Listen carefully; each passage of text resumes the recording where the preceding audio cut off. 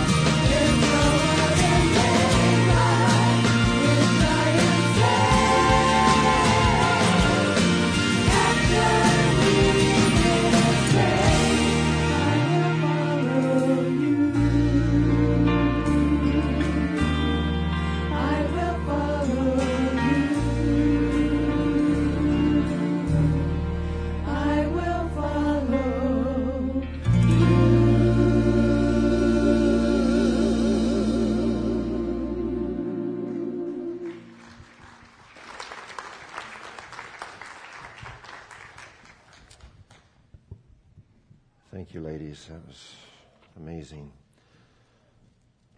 I know you brought your Bibles and you will want to open them again to the book of Judges.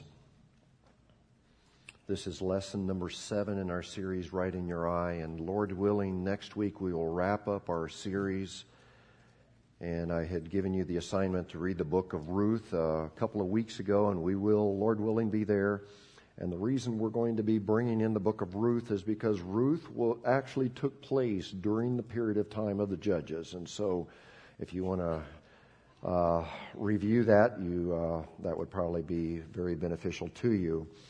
Since we have a ton to cover today, I'm going to skip any review. If you've been here regularly, you know that the predominant theme in the book of Judges is everyone did what was right in their own eyes. And if you've missed all or at least part of the movie or this series, you can go to our website, eldochurch.com, and follow the links and listen to these and other podcasts. Now, to get us pointed in the right direction today, I want to give 3 introductory observations that appear to be trends in our country. The first trend is it seems that our country has gone from authority to relativism. Now, what I mean by this is that we now tend to largely operate by popular opinion rather than principles.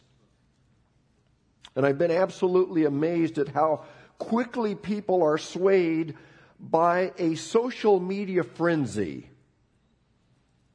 It's kind of like when you're feeding fish and you throw a bunch of fish food out there, there's a frenzy. And that's kind of what has taken place. There's a social media frenzy, and we get on the bandwagon for things such as tolerance or correctness or the hashtag Me Too movement or whatever. And I know there probably needed to be some adjustments and maybe even some whistleblowing in some of those areas. But our country is very much influenced by public opinion. And really, when I think about being swayed by public opinion and polls, can you imagine Moses taking a public opinion poll in Egypt and saying, okay, vote yes or no on Proposition A, which deals with should we or should we not take our 2 million Israelites and leave Egypt? Or can you imagine Martin Luther taking a poll at the doors of the Wittenberg Church before he posts his 95 Theses?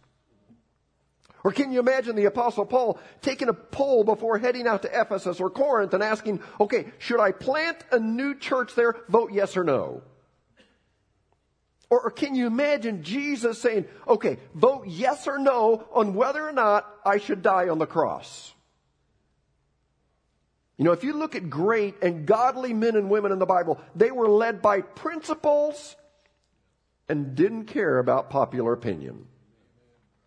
Number 2, not only have we gone from authority to relativism, but we've also gone from truth to pragmatism. And let me explain that as well. We're getting away from asking, well, is it true? And we're focusing more on, well, what's in it for me? You know, to bring this really close to home, I see this all the time when people come here looking for a church home. And more often than not, when people ask me about this church, they don't ask, okay, what do you believe? I mean, tell me your theology about Jesus Christ. Give me your theology about sin and salvation and eternity. What do you teach about those things? No, I rarely get that. Rather, most of the questions I get are, okay, what do you have to offer my kids? What can you do for my teens? Or my wife and I are looking for a church that has people my age and plenty of activities for the entire family. And those things are important in a church. I'm not saying they aren't, but don't forget about truth. Don't forget, whether it's this church or any other church you go to, make sure that you know what they're teaching is grounded in God's Word. And will you agree with everything in the church? Probably not. I don't agree with every single thing in this church, and you won't either. But when it comes to truth, when it comes to doctrine, make sure that it points you to Jesus Christ. Thirdly, we've gone from revelation to feeling. You know, in many instances, psychology has replaced theology. And then there's a place for psychology. But it appears that feeling good about ourselves seems to be more important than doing what is right. And I don't know how many times I've heard this, and people mean it as a compliment, but to me it's not really a compliment.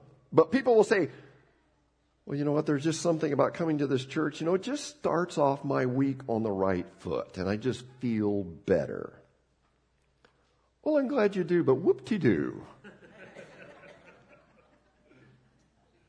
coming to church is more than just about feeling good.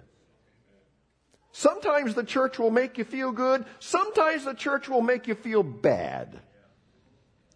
Especially when, thank you, Dick.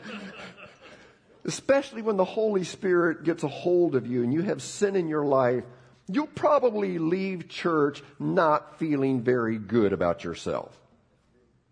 And I'll be honest, our goal every Sunday morning is not to make people feel good. In fact, God's goal is not to just make you feel good and make you happy. Rather, God wants to make you holy. But today we want the feeling. Feeling seems to be more important than revelation. Now, these trends will be blended into our lesson shortly, but let's go ahead and pick up our scripture reading in Judges chapter 8, let's start with verse 22. And 2 or 3 weeks ago, we studied a man by the name of Gideon. And Gideon had an encounter, remember, with an angel while he was threshing wheat in the winepress. And as a result of that surprise encounter with the angel, he got his heart right with God. Well, after Gideon's victory, that involved pitchers and lamps and a shout, the people of Israel came to Gideon and said, "We want you to rule over us." And Gideon, we know you're a farmer, but you're the man. And we've seen how God can use you, and we would like for you to become our ruler. In fact, we would like for your family to become the first family, the ruling family, and we want you to rule over us. And then when you die, we want your son to rule over us. And when he dies, then we want your grandson to rule over us. But look at Gideon's response in Judges 8:22. The Israelites said to Gideon, "Rule over us, you, your son, your grandson, because you've saved us out of the hand of Midian." But Gideon told them, "I will not rule over you, nor will my son rule over you. The Lord will rule over you." And that right there is what allowed Gideon to help guide the people. And the result was 40 years of peace. And no, he didn't do everything right. He had his flaws. He had his foibles. But he understood that God was to be the leader. And so he said, "Thanks, but no thanks. God has appointed me as judge. I'll try to fulfill my duties of keeping the law of God in front of the people, but God needs to rule over us." And as long as Gideon was alive, the Bible says they had 40 years of peace in the land. But the sad day came when Gideon died. And his death created an immediate spiritual leadership vacuum. And it wasn't long until the people turned back to idol worship. Well, about this time, one of Gideon's sons began to make his move to fill Dad's shoes. And now Gideon had been quite a man in his day. The Bible said he had 70 sons. I'm pretty impressed with that. Obviously not by one woman. But in those days, they had multiple wives and concubines. And of course, this system wasn't God's will, but Israel had copied this from other cultures. But anyway, the question became, okay, there are 70 of us sons. Who is going to fill Dad's shoes? Well, one of the sons named Abimelech began to play some politics. He would have fit perfectly into the political climate of today. Abimelech began to try to build a coalition for himself. And he first of all went to his uncles who lived in Shechem. And he said, there are 70 of us brothers. And by the way, Shechem was where Abimelech had been raised. And that was his hometown. Not all of his brothers were from Shechem, because they were from other women. But anyway, Abimelech went to his hometown and said to his uncles, why don't you take a poll and ask the people the following questions. Since my daddy died, he's no longer helping guide our country. He didn't appoint a successor to him. Ask the people if they think it would be best for all 70 of us sons to rule over the people, kind of have a committee of 70, and in so doing probably have all kinds of conflict and chaos. Or would it be better to unify around us, such as me, because I'm your hometown boy? Let's read it in Judges chapter 9, verse 1. Abimelech, son of Jerubbaal, went to his mother's brothers in Shechem and said to them and to all his mother's clan, "Ask all the citizens of Shechem, which is better for you, to have all 70 of Jerubbaal's sons rule over you, or just one man? Remember, I'm your flesh and blood." You see the politics there? I'm one of you. I was raised here. Well, the uncles took a poll and listened to the response from the citizens of Shechem. Verse 3. When the brothers repeated all this to the citizens of Shechem, they were inclined to follow Abimelech, for they said, "He's our brother. He's one of us." Of course it'd be better to have just one rule over us. It'd be chaos to have a committee of 70 ruling over us. And come to think of it, it'd be nice to have a hometown boy in charge. And so they said, Abimelech, we know you. You're a good boy. We'd like for you to rule over us. Well, look what else Abimelech did. They were inclined to follow Abimelech, for they said, he's our brother. They gave him 70 shekels of silver from the temple of Baal-berith, and Abimelech used it to hire, listen to this, reckless adventurers, scoundrels maybe, who became his followers. So not only did he appeal to his family, to his buddies, but he was desperate enough that he began to try to buy the support of whom the Bible calls reckless adventurers. And the way that he funds these acts of bribery is that he takes money from one of the pagan temples and pays these rebel rousers to follow him. You know, when you think of the implications of this, it's a slap in the face of his dad, a slap in the face of God. Because remember how Gideon, after having an encounter with God, destroyed his family's idols to Baal. And again, he wasn't perfect. But now Abimelech is taking money from a pagan temple of Baal and using that money to buy people's support. Well, there's one more thing that Abimelech did. He took out the competition. Who was the competition? His brothers. Abimelech was obviously insecure and figured that his brothers would be looking for opportunities to knock him off and take the throne. And by the way, insecurity causes people to do a lot of bad things. If you ever see anyone struggle when someone else gets more attention than they do, and they can't say something good about them without bringing up some bad things, generally the root of that is insecurity. People more often than not talk someone down in order to lift themselves up. So what did Abimelech do to the competition? Verse 5. He went to his father's home in Ophrah, and on one stone murdered his 70 brothers, the sons of Jerubbaal. But Jotham, the youngest son of Jerubbaal, escaped by hiding. Now try to picture, and I guess not too closely, but picture this gruesome mass murder. 70 brothers wiped out on one stone. Where? At his father's home. Can you imagine living in that home after that slaughter? Scripture says one lone brother named Jotham managed to escape, and we'll talk more about him in a moment. But all of Gideon's other sons were killed by this brother that was so consumed to be ruler over the people. Well, after all the competition was wiped out, it was time for Abimelech to officially be crowned king. Verse 6, then all the citizens of Shechem and Beth Milo gathered beside the great tree at the pillar of Shechem to crown Abimelech king. Now, let me give you a little bit of history about what took place beside this great tree. This was the very spot where God had spoken to Abraham years ago and had given him the covenant. So this place was special. It was a sacred place, and in some ways, kind of like holy ground to the Israelites. And so Abimelech, in a show of religion, trying to associate him with an historical event around a very sacred place, he had himself inaugurated as king. Now, before we continue with our lesson, let me quickly reinforce a lesson that the leadership of one person can make a huge, huge difference.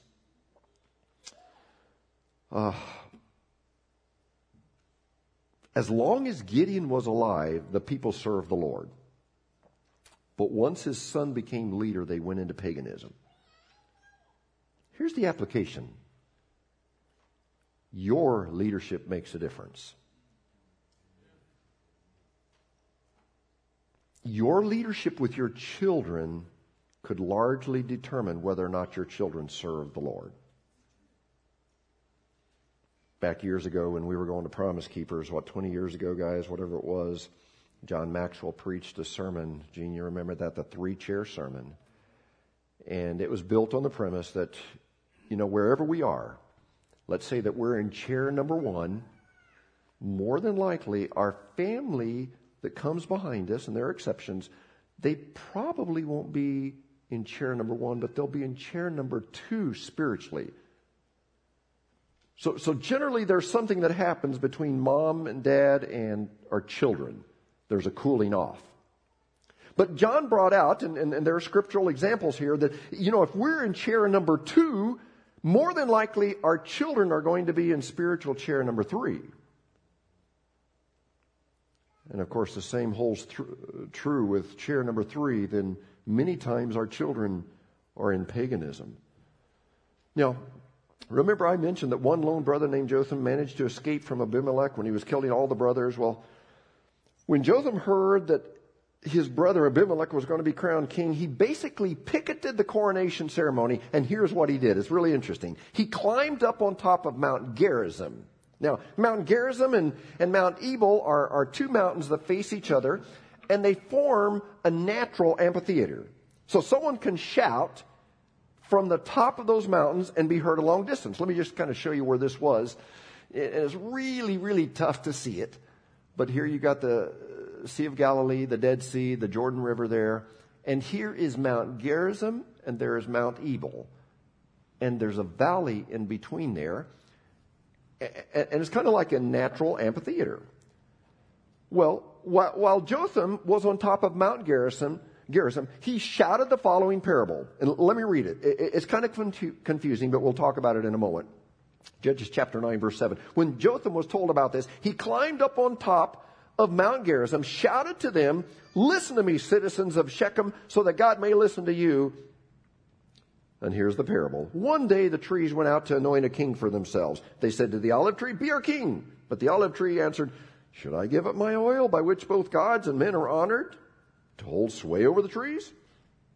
Next the trees said to the fig tree, "Come, be our king." But the fig tree replied, "Should I give up my fruit, so good and sweet, to hold sway over the trees?"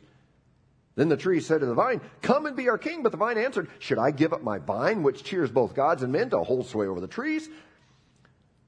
Finally, all the trees said to the thorn bush, "Come and be our king." And the thorn bush said to the trees, "If you really want to anoint me king over you, come and take refuge in my shade. But if not, then let fire come out of the thorn bush and consume the cedars of Lebanon." Now, let me try to explain this parable. In this parable, the trees needed a king. So they first of all went to the olive tree and said, "Please be our king." But the olive tree said, "Thanks, but no thanks. I'm too busy making a name for myself. I mean, both gods and men are after my olive oil. I'm sorry, but it'd be a step down really to be your king. I'm busy making my fortune." Well, Jotham kept shouting out, and so the trees went to the fig tree, and they said, "Mr. Fig Tree, please be our king." The fig tree said, "No, I can't give up my business to be your king. I mean, things are going too well. My fruit is so good and so sweet, and I'm sorry, but I'm not going to give up my business to serve you." Well, they went to the vine, and "Please be our king." And the vine said, No, I'm in the wine business. There's too much profit for me to give that up." Finally, the trees went to the worthless thorn bush and said, "Come be our king." And that good-for-nothing thorn bush said, "Oh, I would be honored to be your king." Now, let me give the application here. A thorn bush produces nothing. It produces no fruit. A cactus, at least, it produces cactus fruit. And that's good. I've had it many times. A thorn bush has no fruit. It produces no lumber. The thorn bush just clings and rips and tears and chokes things out. And the application is this, because it's for us today. I think of many top quality, good citizens, people with great ability and talents that could and should get involved in spiritual leadership and in serving people, but they're like the olive tree or the fig tree or the vine. They're too busy. They're too busy making a fortune or making a name for themselves, making money, and they're more interested in building their portfolio rather than building the kingdom of God. And if something doesn't profit them financially, they're out. Serving in a ministry is not a priority because it doesn't make them any money. And when the call comes to help serve and the call comes to volunteer, make a difference in the lives of people of this church and other churches, many people will say, "Oh, I'm sorry, I'm just so busy with work. They've got me working crazy hours, and I just don't have time to take on a ministry."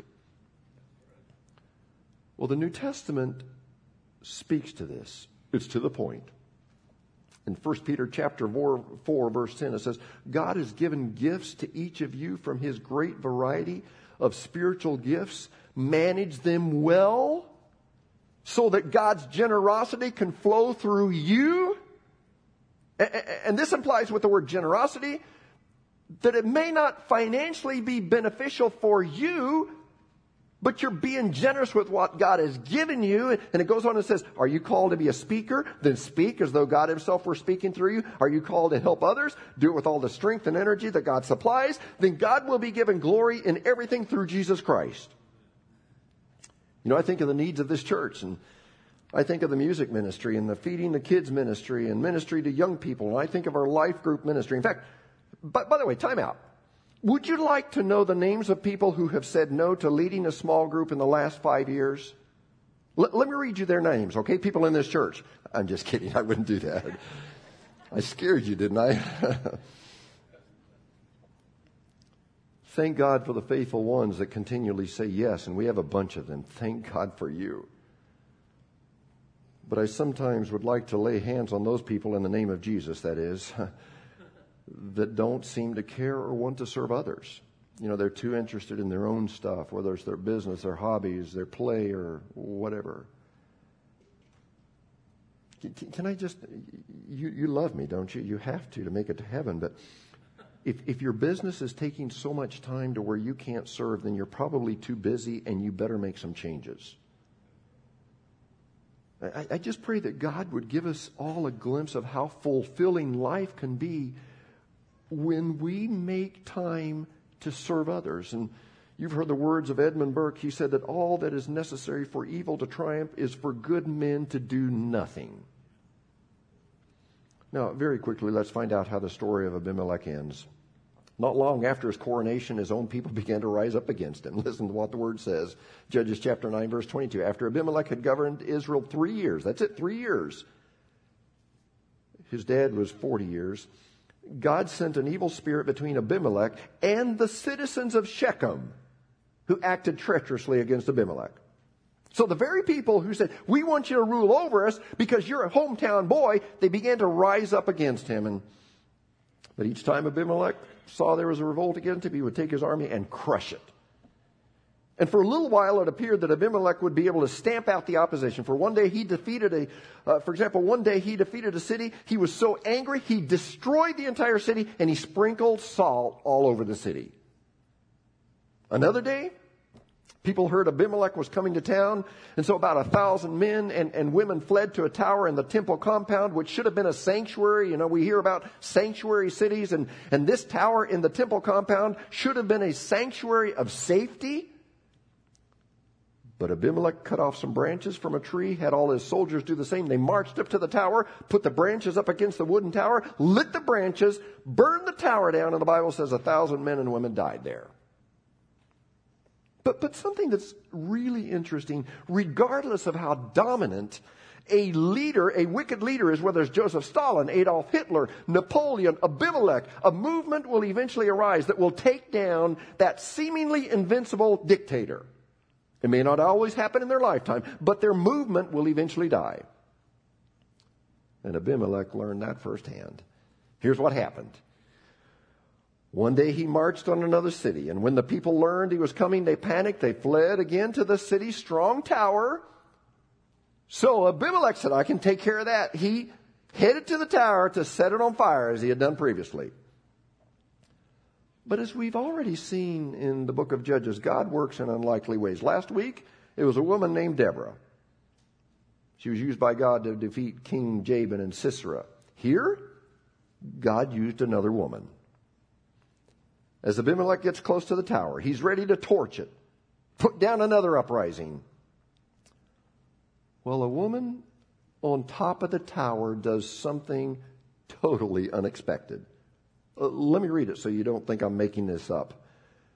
Judges chapter 9, verse 52. Abimelech went to the tower and stormed it. But as he approached the entrance to the tower to set it on fire, a woman dropped an upper millstone on his head and cracked his skull.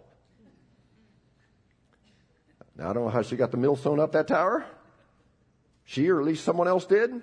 In fact, here's a picture of kind of a typical millstone, and upper millstone. This would be the lower millstone. This would be the upper millstone, and so it would be a rock similar to that size. So she drops that. Abimelech has a cracked skull. He's still alive. Verse 54, hurriedly he called to his armor bearer, draw your sword, kill me, so that they can't say a woman killed him. Wouldn't that be terrible?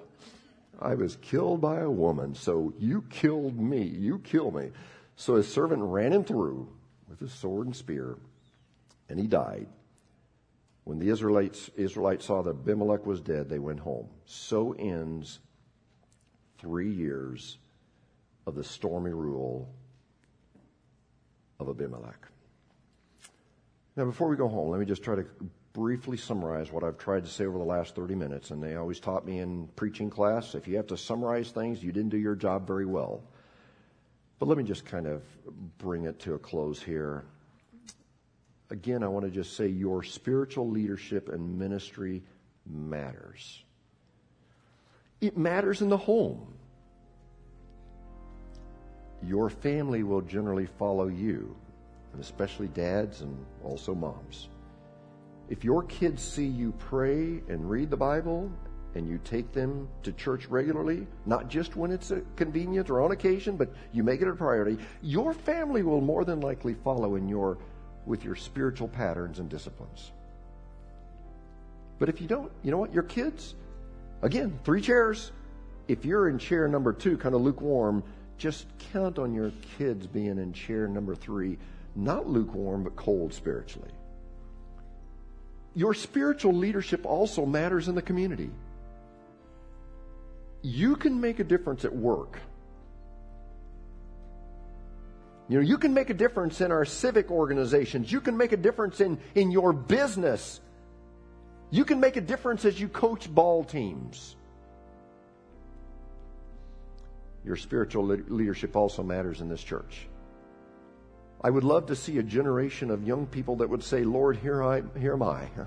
Yes, I am so busy. I struggle trying to get all the activities in that my kids have, and I don't know how I can fit anything else into my schedule. But Lord willing, I will adjust my schedule so it reflects your priorities, not mine. And I will say this, God has designed life so that we should have plenty of time for work, family, play, spiritual activities. And if we don't, then probably one or more of our priorities are not lined up with God's priorities. That's for you younger people. But senior adults, I want to challenge you. I'd like to see some of you lose the excuse of, well, I've served my time. Let someone younger do it. May God give us more Luellas. Amen? That woman is supercharged. The Energizer, I don't know what she has, but she's a lady that probably would... Do you have the honor of being the one with the most years, most birthdays are pretty close in this church? And that lady I love so much. She is just not willing to sit down and say, let somebody else do it. She says, here at VBS, there she is, helping out. May God give us more people like Luella Phipps. And so please don't make me mad by saying, well, let someone younger do it. I'm thinking of Nehemiah when he was building the wall, and there were some people that didn't really do what he wanted. I think the Bible says he pulled their hair out. Don't make me do that to you, okay? You know what? We might have served our time, but where does the Bible say, okay, if you've served this many years, or if you're this many years old, you can quit serving?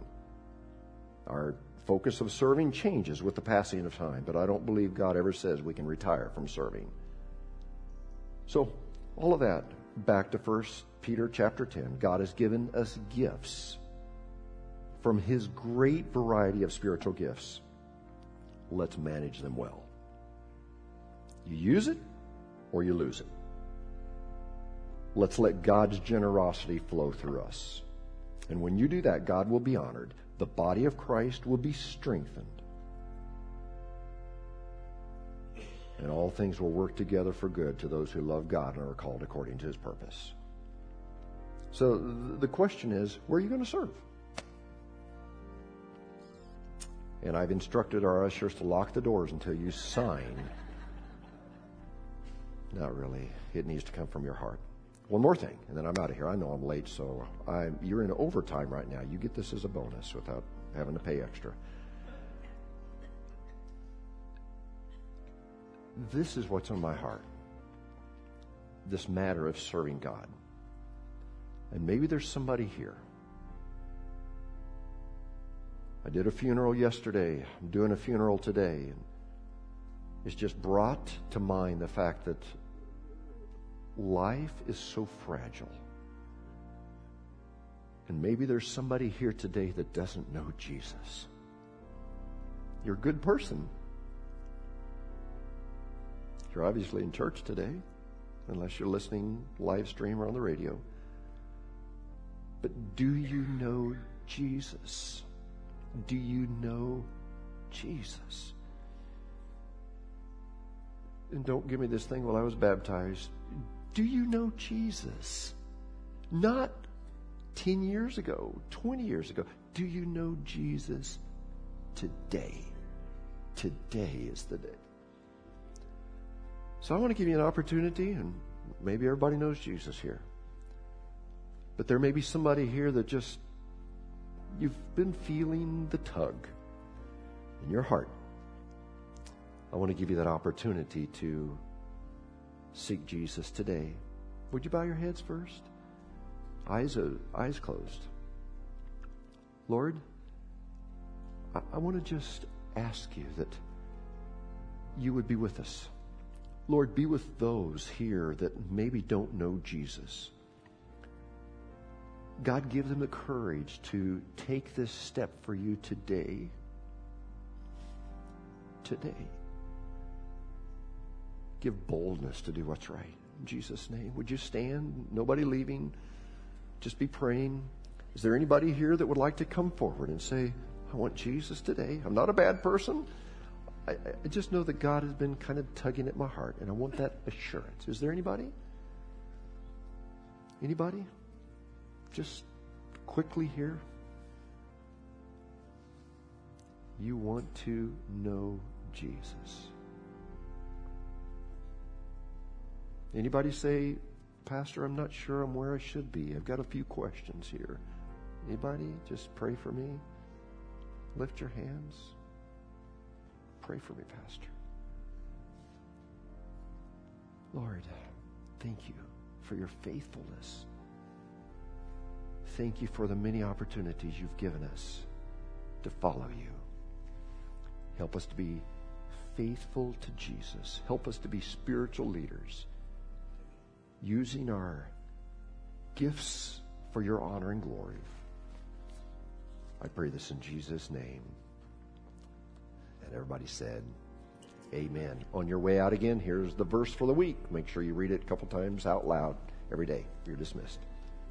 You've been listening to the Sunday morning message broadcast from Church of God Holiness in El Dorado Springs. Our messages are archived at www.eldochurch.com, or to order compact discs or DVD videos of the messages, call the church at 417-876-2200. Thank you for listening.